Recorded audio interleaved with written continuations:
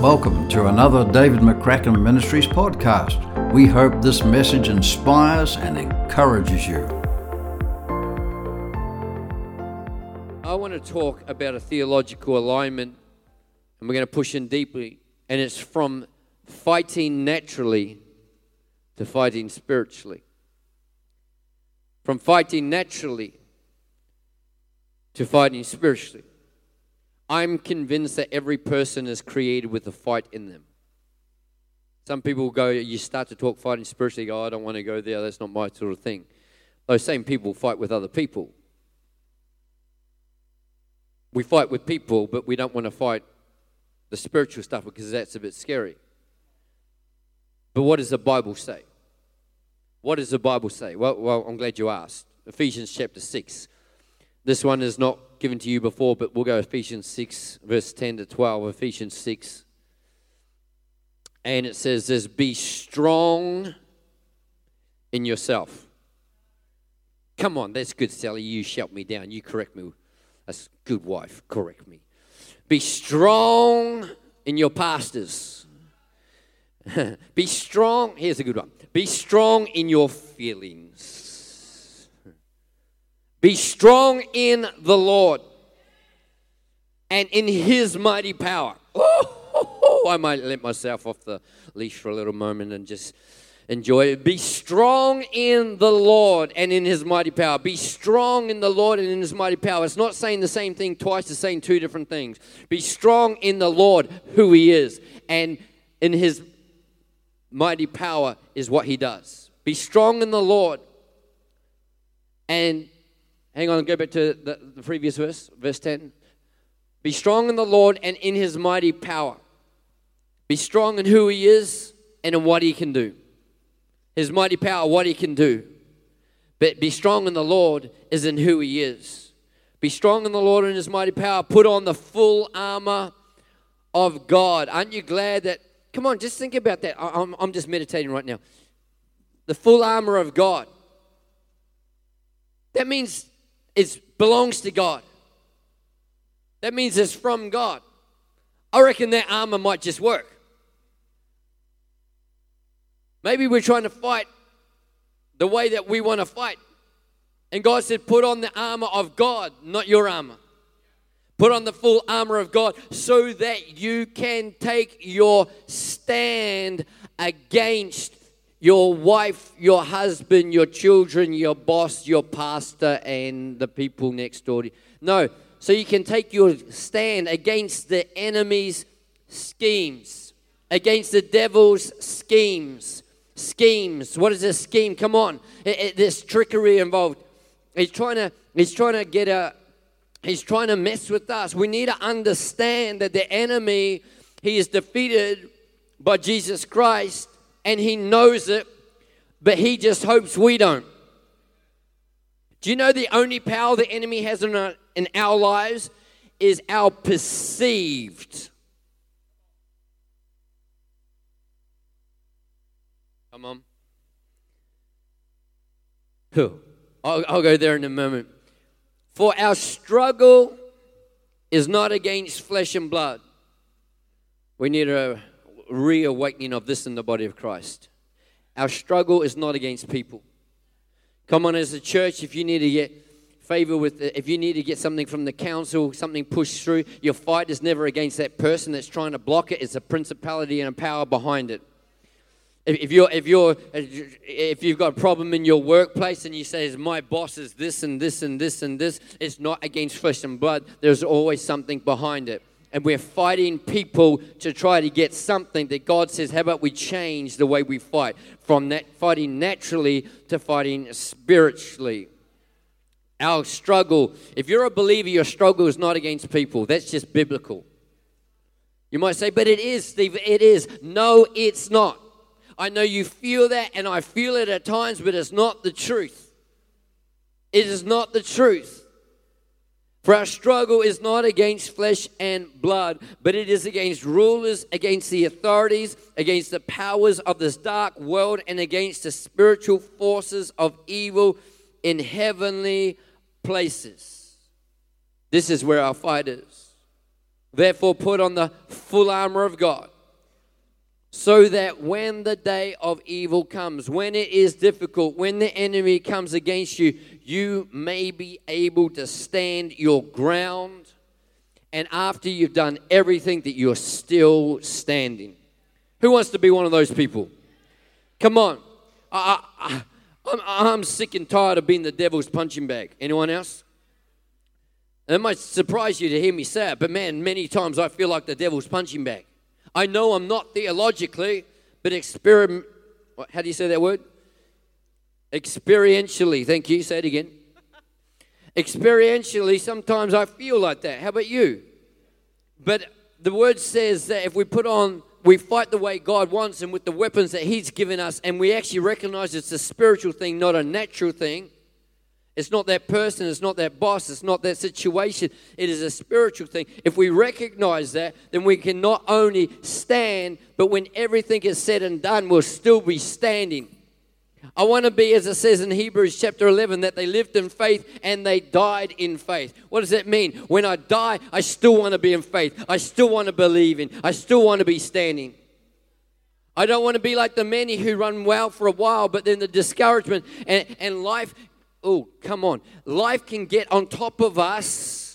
And many people start walking with God and leaning into God because of what they've gone through. But the reality is it's not what they've gone through. It's that the natural has got more of our focus than the spiritual. That we haven't recognized the actual enemy. It's always a spiritual battle.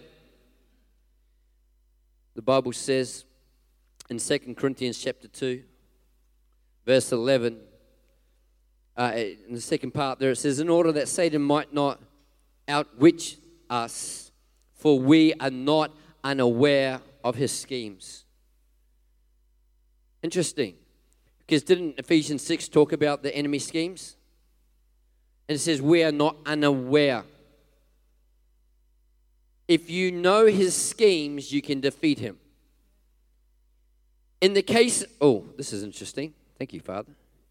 In the case of spiritual battles, ignorance is not bliss. Anyone heard that statement? Ignorance is bliss? Not spiritually. Not spiritually. Do not be unaware of the enemy's schemes. Now, just so you know my heart early on in this session, I am not a devil glorifier. I think you know that. But I'm just stating someone sneezes and they cast out a demon. There's a demon behind every tree and behind every rock, and we're so scared and afraid, and that ain't me, all right? It ain't me. And it's not Jesus, and it shouldn't be you. But it does say, don't be unaware of his schemes. He has a way that he tries to do things. So if that's the case, then I want to give you two more scriptures, and then we're going to meditate on a long passage, one that you know very well, but you're going to see some things you've never seen before. And that is in Mark 3:27. Mark 3:27, it says, in fact, no one can enter a strong man's house without first tying him up. Everyone say first. What must you do first? You must first tie him up. What's that? Binding. Then you can plunder the strong man's house. Loosing. Let me go here. Can I push this? Can we go? We must first overcome the enemy before we can take back what he's stolen from us. Anyone remember that song from Brownsville? I went to the enemy's camp and I took back what he stole from me. But you must first take authority over him. You must first overcome him before you can take it back. If you want to plunder the strong man's, you got to first tie him up, overcome him. So there is an order spiritually. We must first overcome the enemy before we can take back what he has stolen. And it's time for us to take back what he's stolen today. Amen? But then there's another scripture in Mark chapter 5, verse 9, that says, then Jesus asked him, talking about the demon-possessed man, you know that one? When he crossed over the river and there was a demon-possessed man running around naked and screaming and cutting himself. This man here. And listen to what Jesus did. And Jesus asked him, what is your name? My name is Legion, he said, for we are many. And this is what the Lord combined these two scriptures and says, Jesus first identified the enemy, what is your name, before he took authority over him, overcome, before he could take back what was stolen. There is an order. You must identify. Sometimes we're fighting an enemy scattergun style, and God says, listen, you can ask, what is your name? It is time to identify the real enemy. Why? Not so we can worship or be intimidated by it, but so that we can overcome it. So that we can take back what he's stolen. Do you see the progression? What is your name? I am Legion, for we are many. Great, I know what I'm dealing with now. Come on. Principalities and powers, we need to know what we're dealing with. Now I can overcome you. Get out in Jesus' name. And now he was clothed and in his right mind, and he was able to function. What's that? We took back what the enemy stole. Are you with me? And so now I want to look at, I haven't said this before, but I think it's a principality that affects probably every believer at certain times. And as we go through it, you'll see this clearly. And we're going to make sure we're done by 1. Are you good? We're going to talk about, and I want to just make it clear before I say what we're going to talk about. We're going to talk about it for one reason only. Because we're going to identify him and expose him for what he really is. So that we can overcome him right here today. And we can move forward from this session, taking back what he's stolen. Anyone want to do that? We don't want to just play games. Are you ready to push in deeper? Because many of the things that you have shrunk back from doing are because of this spirit. But it has disguised itself in different ways. So can we go there? When Father unpacked this whole thing to me, which was only a few months ago, it was when I actually came under a heavy attack coming up to ministry where, man, I actually went for a walk and I said, God, what the heck is going on here? And he took me on the theological journey. So I went through this for you, so you better receive it. No, just joking. I just think that sometimes the enemy overplays his hand. Isn't that good? And God can reveal truth, and that's what he did. And when I said, what is going on? God said to me as clear as anything, it's a spirit of intimidation. And then he took me and he started to flash back all these Brownsville songs and the whole, I went to the enemy's tank, I took back, he started going there. And when I thought about intimidation, the first story that came to my mind, which was by God, was the story of David versus Goliath. I go, yeah, I know that story. He goes, no, you don't. Let's go deep. So are you ready to go there? 1 Samuel 17. And I've got a lot to say, but I refuse to rush. We're just going to meander our way through this, and I don't want you reading ahead. Will you stay with me? Is that okay? And what we're going to do is identify what he's like, and we're going to make it clear how we're actually going to overcome him. And let's lean in. Are you ready? Father, right now I'm crying out to you that we hear clearly your voice and see from your perspective in Jesus' name. 1 Samuel 17, we're going to start at verse 8. And I'm going to read just in sections. And this is exactly how Father downloaded it to me. So let me download it to you as we're going. Goliath stood and shouted to the ranks of Israel. Goliath stood and shouted. The first thing God said to me is that intimidation is loud. Have you ever had that? Have you ever had some of the times the voice that's not the voice of God is so loud? And intimidation is loud. He shouted, why do you come out and line up for battle? Am I not a Philistine? And are you not the servants of Saul? Why do you come out? Do you know who I am? Intimidation uses questions with the intention of making us doubt. Goliath was loud, but then he came with these. Do you notice how Jesus, you read the Gospels, how many times did Jesus use questions to reveal the heart of someone? How many times throughout history, from the very first mention of the devil in Genesis 3 when he came as a serpent, remember?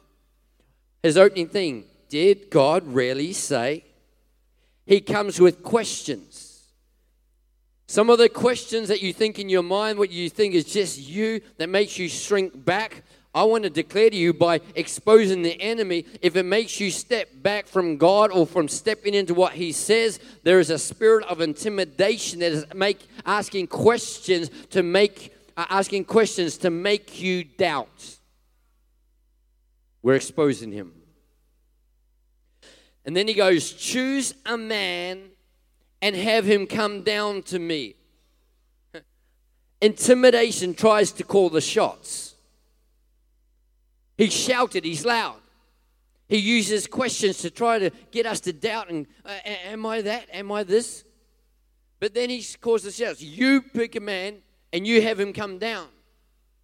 He tries to call the shots. And in our lives, the enemy sometimes tries to call the shots in our lives. And he keeps on going with the question, if he is able to fight me, we will become your subjects. But if I overcome him and kill him, you will become our subjects and you will serve us. See how much he's trying to dictate? He's just trying to dictate. Then the Philistines said, this day I defy the armies of Israel. Intimidation tries to taunt us. The word defy there in the Hebrew means taunt. And the enemy, doesn't he come sometimes and he just taunts? I taunt you. And he taunts you. It's just like this, just this pestering, taunting. And he comes again and again. But listen, just watch this progression, and we're going to spend an hour doing this, but watch this. Give me a man and let us fight each other. Again, calling the shots. And on hearing the Philistines' words, Saul and all the Israelites were dismayed and terrified. On hearing Goliath's words, everyone was dismayed and terrified. If we can have these up in the NIV, that would be really awesome. That would be great. Dismayed and terrified. As I read that, this is what God said to me. This is the enemy's greatest intention. To cause the people of God to be dismayed and terrified. And I felt him say, I want you to go and actually look at what those two words mean. And can I give it to you? Because it really went surprising on me. Dismay, well, that actually makes sense. To break down. The enemy's intention is to get us to break down. Literally by violence or figuratively by confusion and fear. Goliath's intention was not, it was loud, he used questions, but he had an objective. I want to break these people down by fear and confusion. But then where it really hit me was the word terrified. Or greatly afraid, terrified. And we know what it means to be fearful, right? But you know what it actually says in the original language? To terrify or to cause astonishment and awe. And when Father showed that to me, this is what he said. At its core, intimidation wants us to believe that something else is more powerful than God. This is Goliath. He's yelling, you send someone to me. I'll fight him.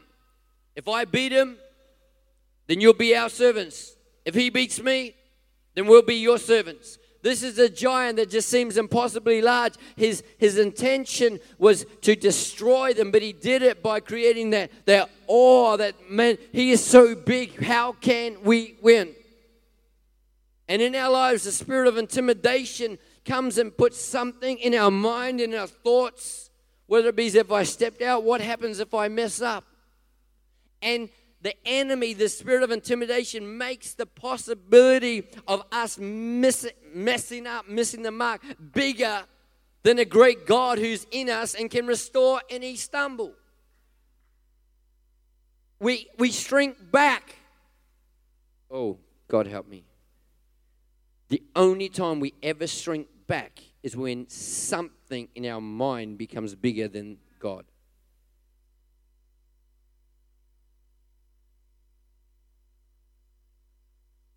Let's keep reading.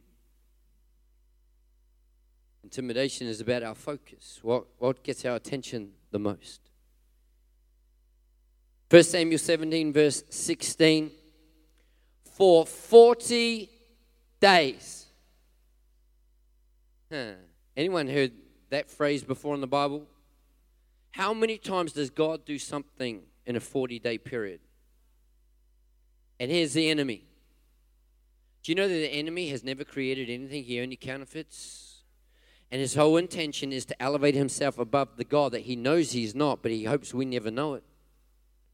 And this spirit of intimidation comes to try and overwhelm us with how large he is. And isn't this what fear, anxiety, worry, doubt, frustration, isn't it all?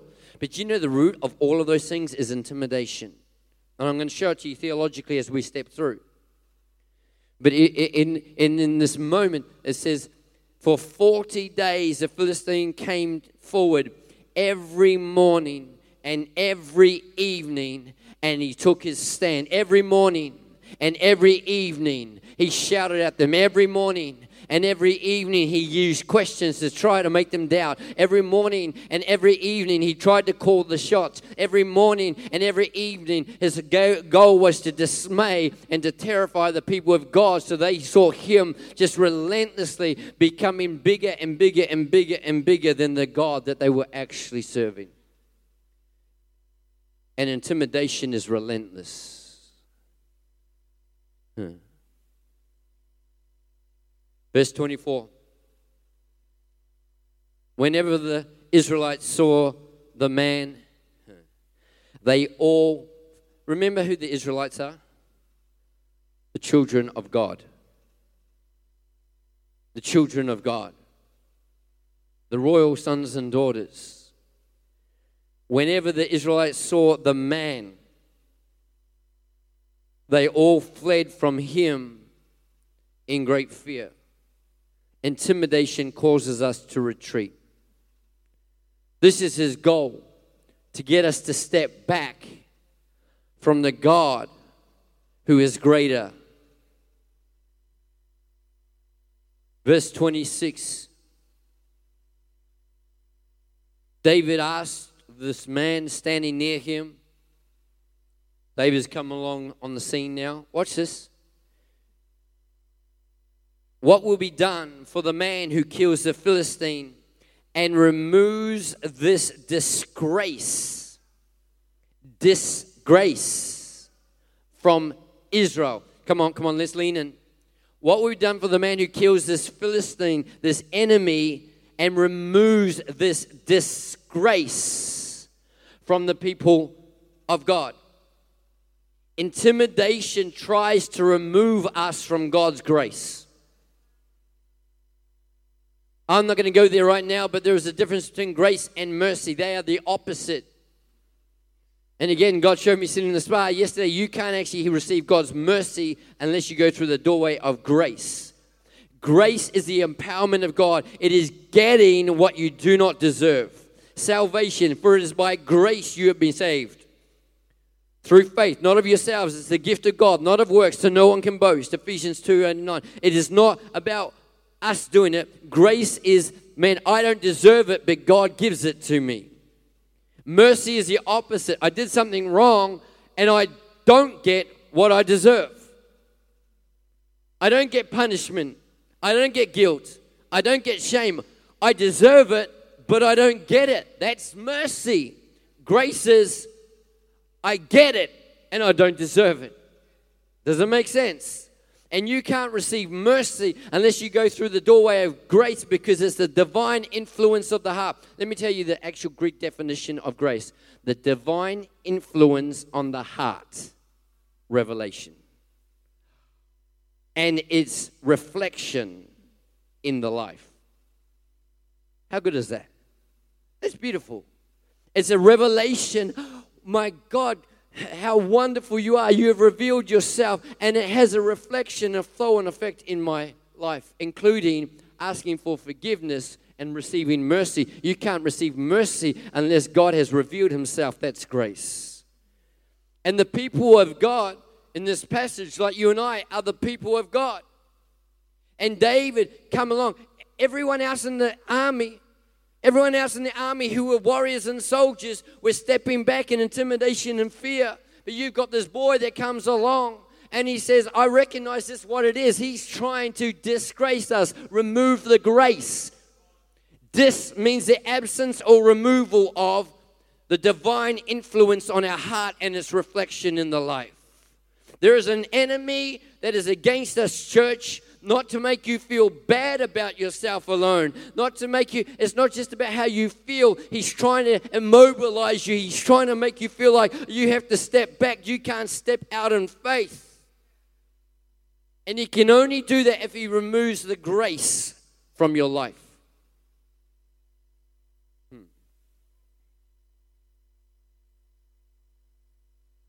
Who is this? This is David speaking. Who is this uncircumcised Philistine that he should defy the armies of the living God? Who is this enemy? How dare he defy the armies of the living God? And here we step into the first key of overcoming this loud, questioning, relentless spirit of intimidation. And that is, listen to David's identification of who Israel is. And this slipped off the page at me, because he says, how dare you defy the armies of the living God? Now go back to verse 8. And this is what it says. Goliath stood and shouted to the ranks of Israel, why do you come out and line up for battle? Am I not a Philistine? And are you not just the servants of a man? Identification. He's trying to say, you're just the servants, the slaves of a man. Are you not the servants of Saul? Isn't that all you are? Choose a man and have him come down. Then go to verse 10, 1 Samuel 17, verse 10. It says, then the Philistines said, this day I defy the armies of Israel. The first time Saul spoke, he said, you're the servants of Saul. And then he says, you're the armies of Israel. And intimidation will say you're not that bad, while saying you're not that good. Goliath granted them the title of the armies of Israel as if it was a step up from the servants of Saul. Intimidation tries to get you to see yourself differently than who you really are. If he can't get you to see yourself as just the servants of a man, he might try to get you to see yourself as the armies of Israel. But David came and says, aren't we the armies of the Lord of hosts? Isn't that who we are? You might have come a long way on your identification of who you are. You might have thought, I'm a dirty, rotten, terrible person. Now you might say, I'm not that bad, I'm not that good. And there's an enemy, again, intimidation, that wants us to not see ourselves as the royal sons and daughters, accepted and loved, that we are welcome to come boldly before the throne of grace. This is who we are, church. And intimidation says, you're not that, you're not that. Oh, sure, you're not that bad, but you're not that good. David declared, we are the armies of the living God. Identification is the first step to overcoming intimidation. Servants of Saul, armies of Israel, or armies of the living God. Verse 28. This is where, watch this, stay with me. This is just going to roll and roll, and you're going to see how relentless this enemy is at times. And again, the only reason I'm identifying him is so that we recognize him, we can overcome him. Are you with me on that? Now listen, when Eliab, this is verse 28, David's oldest brother, heard him speaking with the men, he burned with anger at him. Hang on. There's a giant that's of the enemies of Israel that is against the whole Israelites and against David. That's one thing. But this is his flesh and blood, his brother, whose side he is on. And he is burning with anger at David when he identified himself as part of the armies of the living God.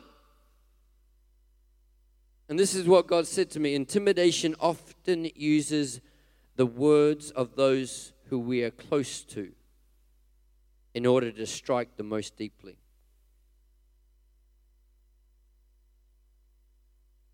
It's one thing for Goliath to shout at you, but it's another thing for your brother to shout at you and question you. Can we be honest? In church, Christian life, if you got someone in the world that just says something terrible against us, that's one thing.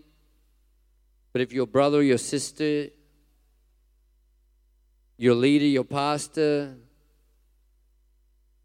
says something, how many people know that that can go a lot deeper? And intimidation. See, what happened is David identified, this is who I am. Do you notice that intimidation doesn't stop? It just tries to go, okay, I'll come through another doorway. Let's go a bit more personal, a bit more closer to home. And he asked, why have you come down here? And with whom did you leave those few sheep in the wilderness? You see, he goes to questions too. Questioning his character, his motivation. Hang on, this is my brother, for goodness sake.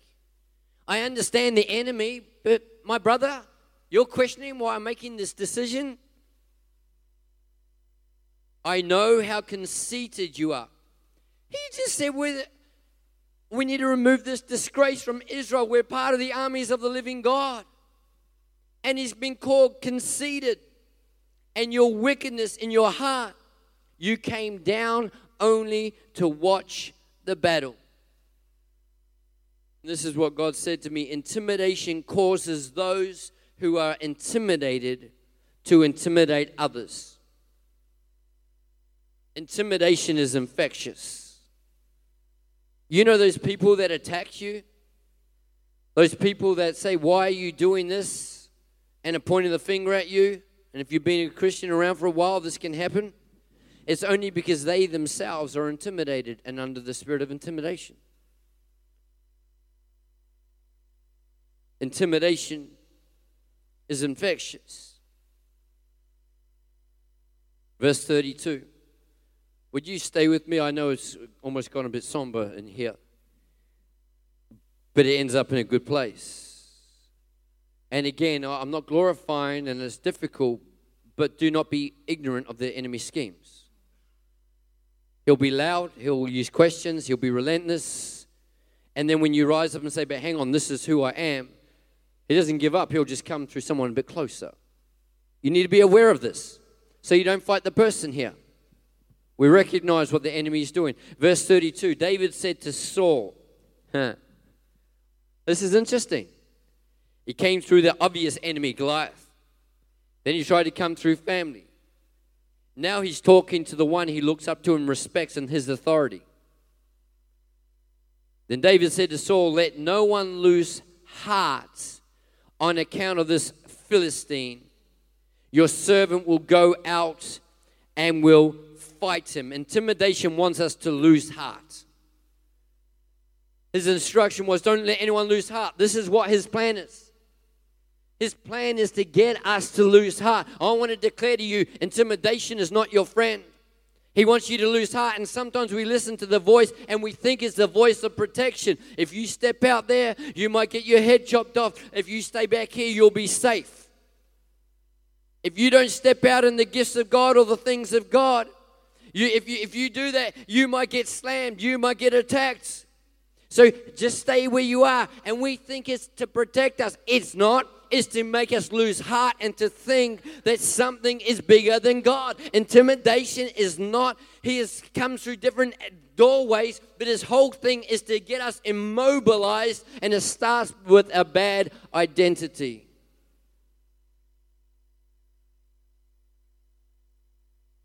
Verse 33, Saul replied. Just think about what David said to Saul in verse 32.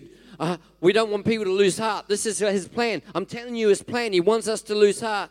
Now, Saul replied in verse 33, you are not able to go out and fight the Philistine and kill him. You are only a young man, and he has been a warrior from his youth. How many people know that's a really good pep talk from the leader for someone that's got a bit of boldness and faith? You can't do it. You're just a young man. And intimidation can come innocently. Please listen, please listen, please listen, please listen. Intimidation can come innocently through words from people in authority and who you respect. Saul was not trying to intimidate and be nasty against David. He was trying to protect him. He saw this giant and he saw this boy, and he did not want to send him to the slaughter. He says, you can't. And sometimes intimidation can come through well intentions by those that we respect. Now we get into some good news. Unfortunately, before we hit some more bad news, before we come into some more good news, before we go into some more bad news, before we come into some good news. And this itself is part of the spirit of intimidation. I would like it if I defeated him once and for all. That's exactly right. Now, Jesus Christ did once and for all, but now, for some sucky reason, am I allowed to say that here this morning? We have to keep on going on this journey, and we want it easy and we want it done once and for all. I speak to the enemy, and that's it. But sometimes he's relentless, and he keeps on coming. And if he can't get to us through Goliath, he'll come through Eliab, our brother. And if he can't get to us through our brother, he'll come through Saul, the one that we respect and honor. If he won't give up, but there needs to come a holy fight in us to say, you know what, you might not give up, but I ain't giving up more. I ain't giving up more. Woo. Verse 34 to 37. But David said to Saul, your servant, notice he kept it respectful, your servant has been keeping his father's sheep. And when a lion or a bear came, when a lion, let me tell you a story, King Saul. There was a time in my life when a lion came against me. And again, we read this and gloss over, David killed a lion and a bear. I'd be packing myself. Seriously? A lion came against me? We gloss over this. A bear? This is not a pussycat. But his answer was not to go into a fighting match. He went back to a testimony. He had his identity, right? I'm part of the armies of the living God. Now let me tell you, because I overcome by the blood of the Lamb and the word of my testimony. There was a time when a lion came against me. There was a time when a bear came against me. And he carried off a sheep from the flock. And I went after it. What are you doing? You don't chase a bear. You don't chase a lion. Yeah, but he stole something that belonged to me. So I'm going to go after it. And I struck it. And I rescued the sheep. I rescued what he stole from me. And when it turned on me, I seized it by its hair, and I struck it, and I killed it. When it turned on me. This is crazy. When it turned... Man, I wish I had Nike. Man, I'd just be out of there. He comes and says, it did attack me. I like the realness of this. He didn't make it so, oh, it was so easy. No, it turned. It attacked me. But I grabbed it and I struck it and I killed it. And he says to Saul, so your servant has already killed both the lion and the bear. And this uncircumcised Philistine will be like one of them because he has defied the armies of the living God. Once again, he came back to his identity. We are not your servants, Saul, and we are not the armies of Israel. We are the armies of the living God. And the Lord who rescued me from the paw of the lion and the paw of the bear will rescue me from the hand of this Philistine. Saul said to David, go, and the Lord be with you. What changed his mind? The power of God's already done it, and God's already done it, and he will do it again.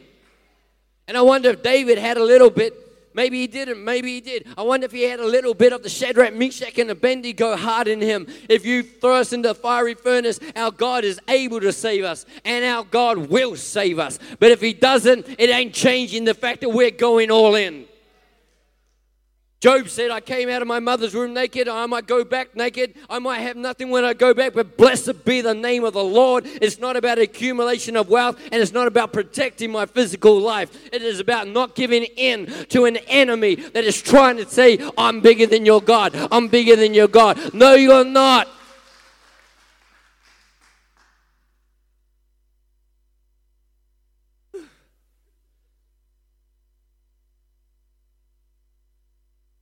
Intimidation is overcome by our testimony and what God has done. And intimidation is overcome by our identity, being who God says we are. Lord, reawaken our awareness that we are your royal sons and daughters. In Jesus' name. How many people feel after this point in the story and this point of my preaching, which I'm doing the best I can, that you'd be like ready to walk on water? Man, come on, it's all uphill from here. This is all glorious. You would, wouldn't you? Verse 38 to 40. Again, I'm not glorifying the enemy, I'm exposing him. I'm disarming him right now in your life. Verse 38. Then Saul dressed David in his own tunic. Seriously? I've just told you what I did and what God did through me. He put a coat of armor on him and a bronze helmet on his head. Let me stop. Why? Because he's trying to protect him. Intimidation does not always come through an enemy against you. It comes sometimes through a friend who's trying to protect you. Don't step out. You might get attacked. Play it safe. It's okay. You've already done a lot for God. You don't have to do that now.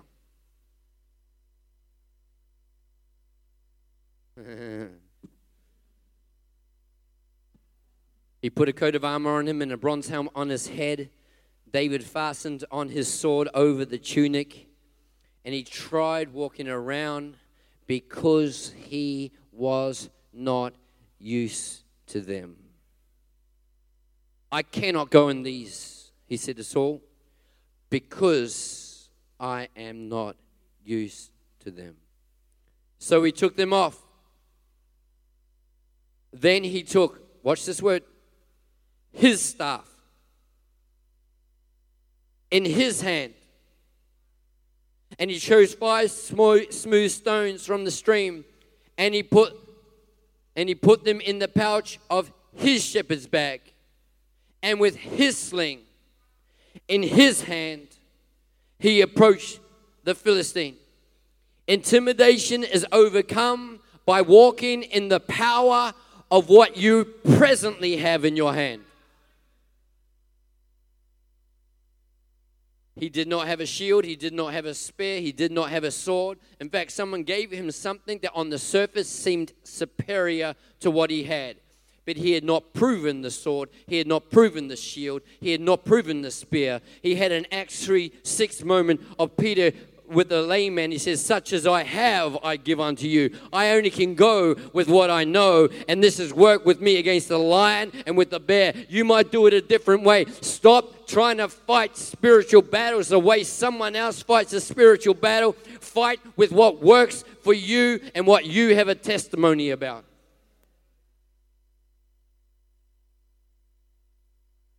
Intimidation is overcome by walking in the power of what we presently have. Verse 41 to 44. Meanwhile, the Philistine. I thought we had forgotten about him. He'd been out of the picture for a while. Meanwhile, this one here. Can I say this with a smile on my face, this part?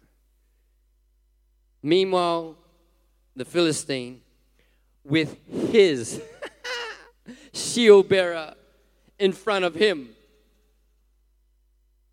The spirit of intimidation has actually intimidated himself. If he's so big and powerful, you come out, you say, no, I need someone to go in front of me to protect me. He needs his own protection. He's not as strong as he thinks, as loud, or as strong as he shouts. And he's not as strong as he looks. Come on. How many people have read the story many times? And you haven't seen all of this? I mean, this is God said, you go there, and I went there, and when I read that line, I smiled. I thought, he came yelling again, and he had his own protection. And he's trying to make himself appear bigger than God, and he needs his own protection. And I'm intimidated by him.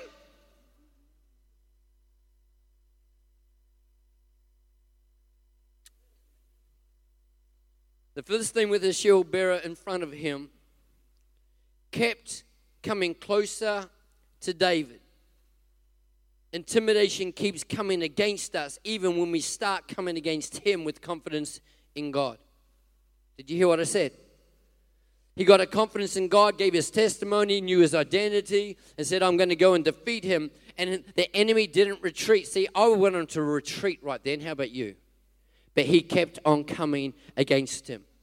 If the enemy keeps on coming against you when you know your identity and you've got a testimony, don't conclude that you're off track. You might be just like David, on track. He looked David over and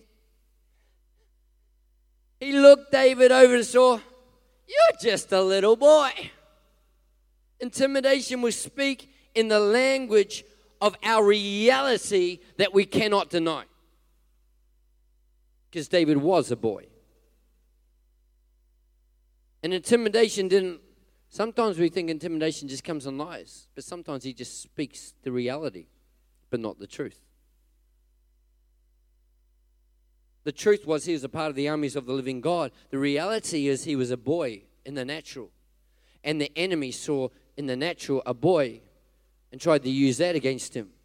Don't let the enemy use against you your natural reality when you are who he says you are. If you keep on stuffing up and stumbling and falling and the enemy intimidation comes, you can't do anything for God. Look what you did yesterday and the day before. That's not a lie. It might be the reality, but it's not the truth.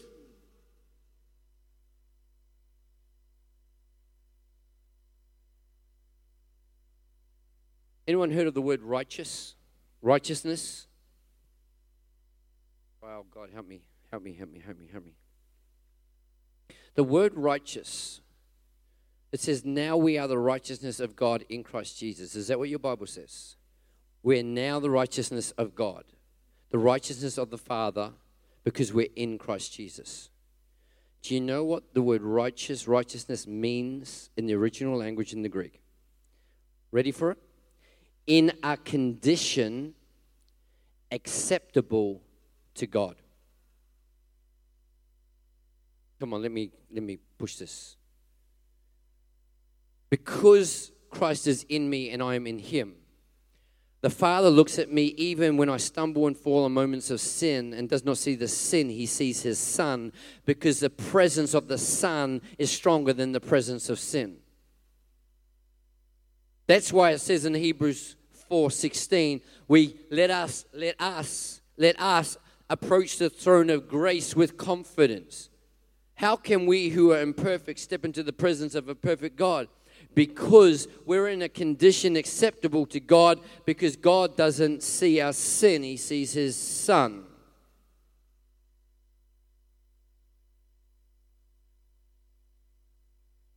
And David is being talked to in his present reality. You're just a boy. It's interesting in Jeremiah 1, when God called Jeremiah in verse 4 and says that I'm calling you as a prophet to the nations. Before I knew you, I appointed you, and you're a prophet. And then Jeremiah answered it in verse 5, and he said, not a lie, he said the reality, but I am too young, I am just a child. And what did God say to him? Do not say that you are too young. Why the rebuke? He goes, stop talking to your natural reality and defining yourself and limiting yourself by your natural present reality. You are who I say you are. David, he looked over David and saw he's more than a little boy, and glowing with health and handsome, and he despised him. And he said to David, am I a dog that you would come out with sticks? Maybe. And the Philistine cursed David by his gods, because that's all he had, small g. Come here. See how he's still trying to call the shots? Come here, he said, and I'll give your flesh to the birds and to the wild animals. Intimidation's goal is to destroy us, not to protect us. Intimidation's goal is to destroy us, not to just intimidate us. He doesn't want to protect us, but he also doesn't want to just intimidate us. The intimidation is used to destroy us. And now we get a little bit more good news. Verse 45. David said to the Philistine, up until this point, all we're hearing about is the Philistine talking to David, taunting him relentlessly, telling him who he is. And now we see a shift. And David said to the Philistine, we need to talk back to the spirit of intimidation. The one who is calling the shots and being relentless and constantly harassing your mind and telling you why you can't and telling you to stay in safe places to protect you while he's trying to actually stop you from stepping into the fullness of God. It's time for us to start to talk back to him. David said to the Philistine, you come against me with sword and spear and javelin. In other words, I do see what you've got. I see who you are. I'm not downplaying that. I see it clearly. But now let me tell you the spiritual reality of my position. I'm coming against you in the name of the Lord Almighty, the God of the armies of Israel, the God of the armies of Israel, whom you have defied. We overcome intimidation with a confidence in God, not in ourselves. But Steve, I can't, I'm just this. That is the spirit of intimidation trying to say you can't because you're just. He says, I got nothing here. But I'm coming against you in the name of the God of the armies of Israel. I can't, but he can. And then he said, this day, everyone say this day. This day the Lord will deliver you into my hands, and I'll strike you down, and I will cut off your head. This very day I will give the carcasses of the Philistine army to the birds and the wild animals. You might say, that's a bit intense. I want to tell you that when we get militant, something shifts. The heaven suffers violence, and the violent take it by force. Come on, be strong in the world. Demolish arguments. Come on, take authority over it. Take it, no, that's not me. It better be you, otherwise you'll be the devil's punching bag all the days of your life. It's time for the people of God to rise up and say, this far and no further. This day something shifts. I am not living under the power of the spirit of intimidation.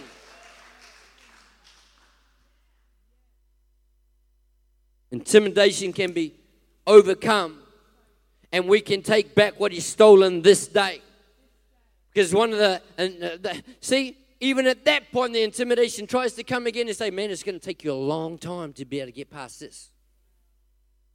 You've lived with it so long, this is going to be a long road out. What is that? It's him still trying to come.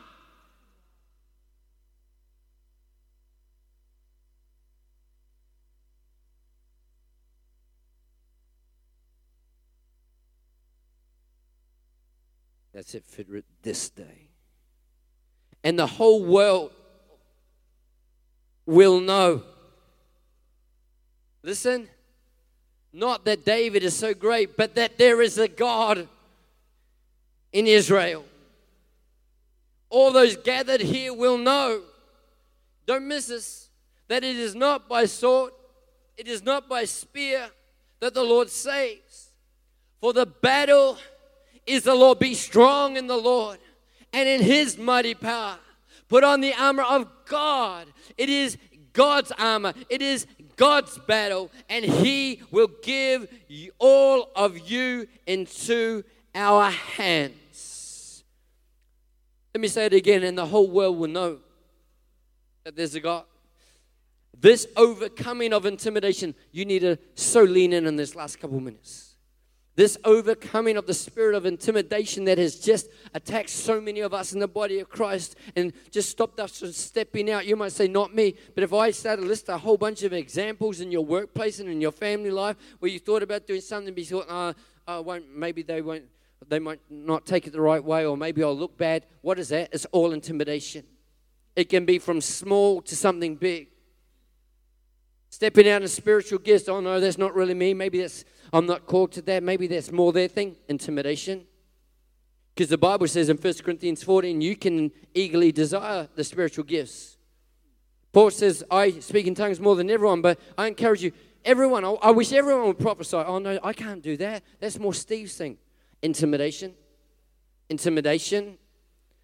And he can you see how he masked it by, I'm protecting you so you don't look silly? He's just trying to make you think that something is bigger than your God. But when we overcome this intimidation, it will result in a great testimony of God's strength and God's power in our lives. Praise God.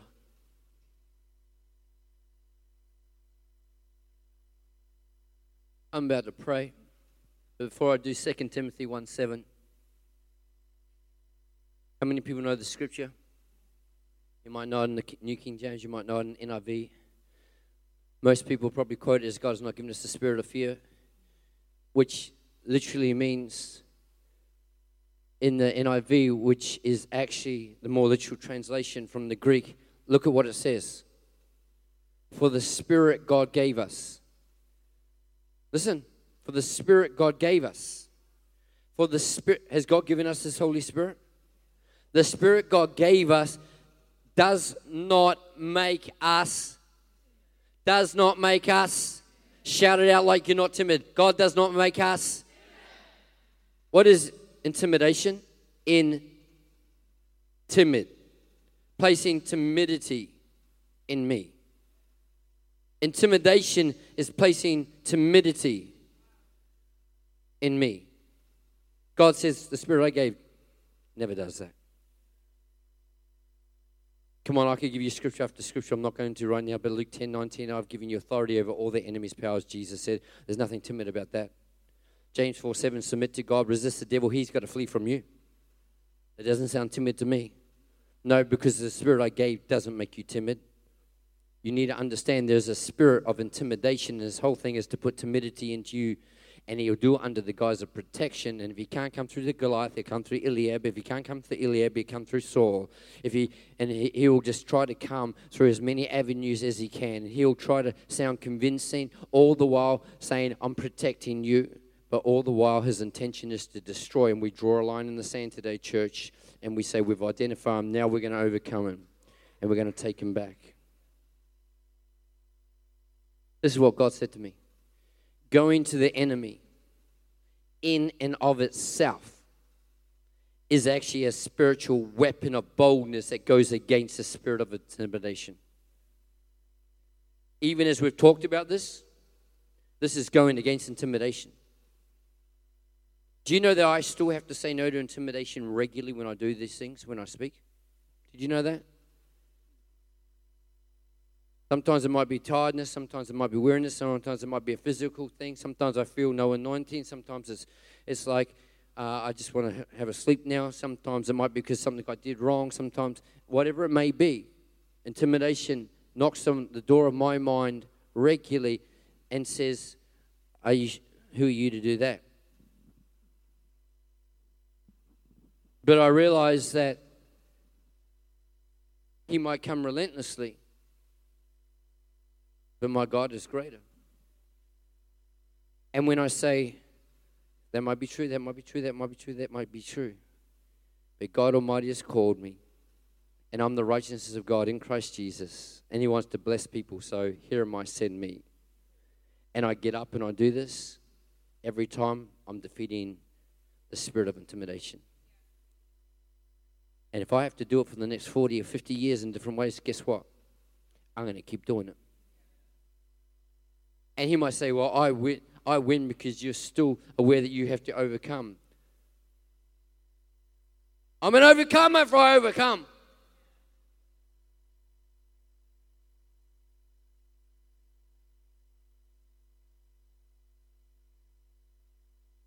Don't get defeated by the fact that you still struggle with your emotions, your feelings, and yet you still love God and pursue God. Because the reality is, God smiles on you if you keep on pursuing and loving him despite what you're feeling or thinking. Sometimes we think, it should be easier than this by now. Jesus himself said, in this world, you're going to have trouble and tribulation. Be of good cheer, I've overcome it, but you're going to have it. And I don't want to be despondent on that. I just want to really be clear that even when you know who you are and you have a testimony, he doesn't give up. But today, I declare over us, the Spirit of God, the Spirit that God gave us does not make us timid. And we are not a slave, no longer a slave to fear. Because I'm a child of God. I'm going to pray for us, but just before I do, I'm just going to say this as I pray. There's a story in 2 Kings. I'm just going to read 2 verses and pray. Where the armies come against Elisha and his servant, and they surround to kill Elisha. It's a great story. Read it yourself. But the servant looked out in the natural and saw the armies, and he cried out in fear, "Oh no, my Lord, the armies are surrounding us." And that was a truth, and that was a reality. And in verse 16 of 2 Kings 6, Elisha said, "Don't be afraid." The prophet answered. You know what? Sometimes we need to tell ourselves, I won't be afraid. You know how many times in the Bible it says, don't be afraid? Don't be worried about anything. Don't be anxious about anything. God wouldn't say it to us if it wasn't possible with him. You say, but I can't. Maybe we need to lean in him a bit more. I'm talking to myself right now. Don't be afraid, the prophet answered. Those who are with us are more than those that are with them. This statement makes the declaration, the enemy is real, but my God is greater. There are more with us than there are against us. And Elisha prayed, "Open his eyes, Lord, that he may see." And then the Lord opened the servant's eyes, and he looked, and he saw the hills full of chariots and horses all around Elisha. And intimidation is broken when we receive revelation and look to see what God is doing. Thanks for listening. For more content, head to our website, davidmccracken.org.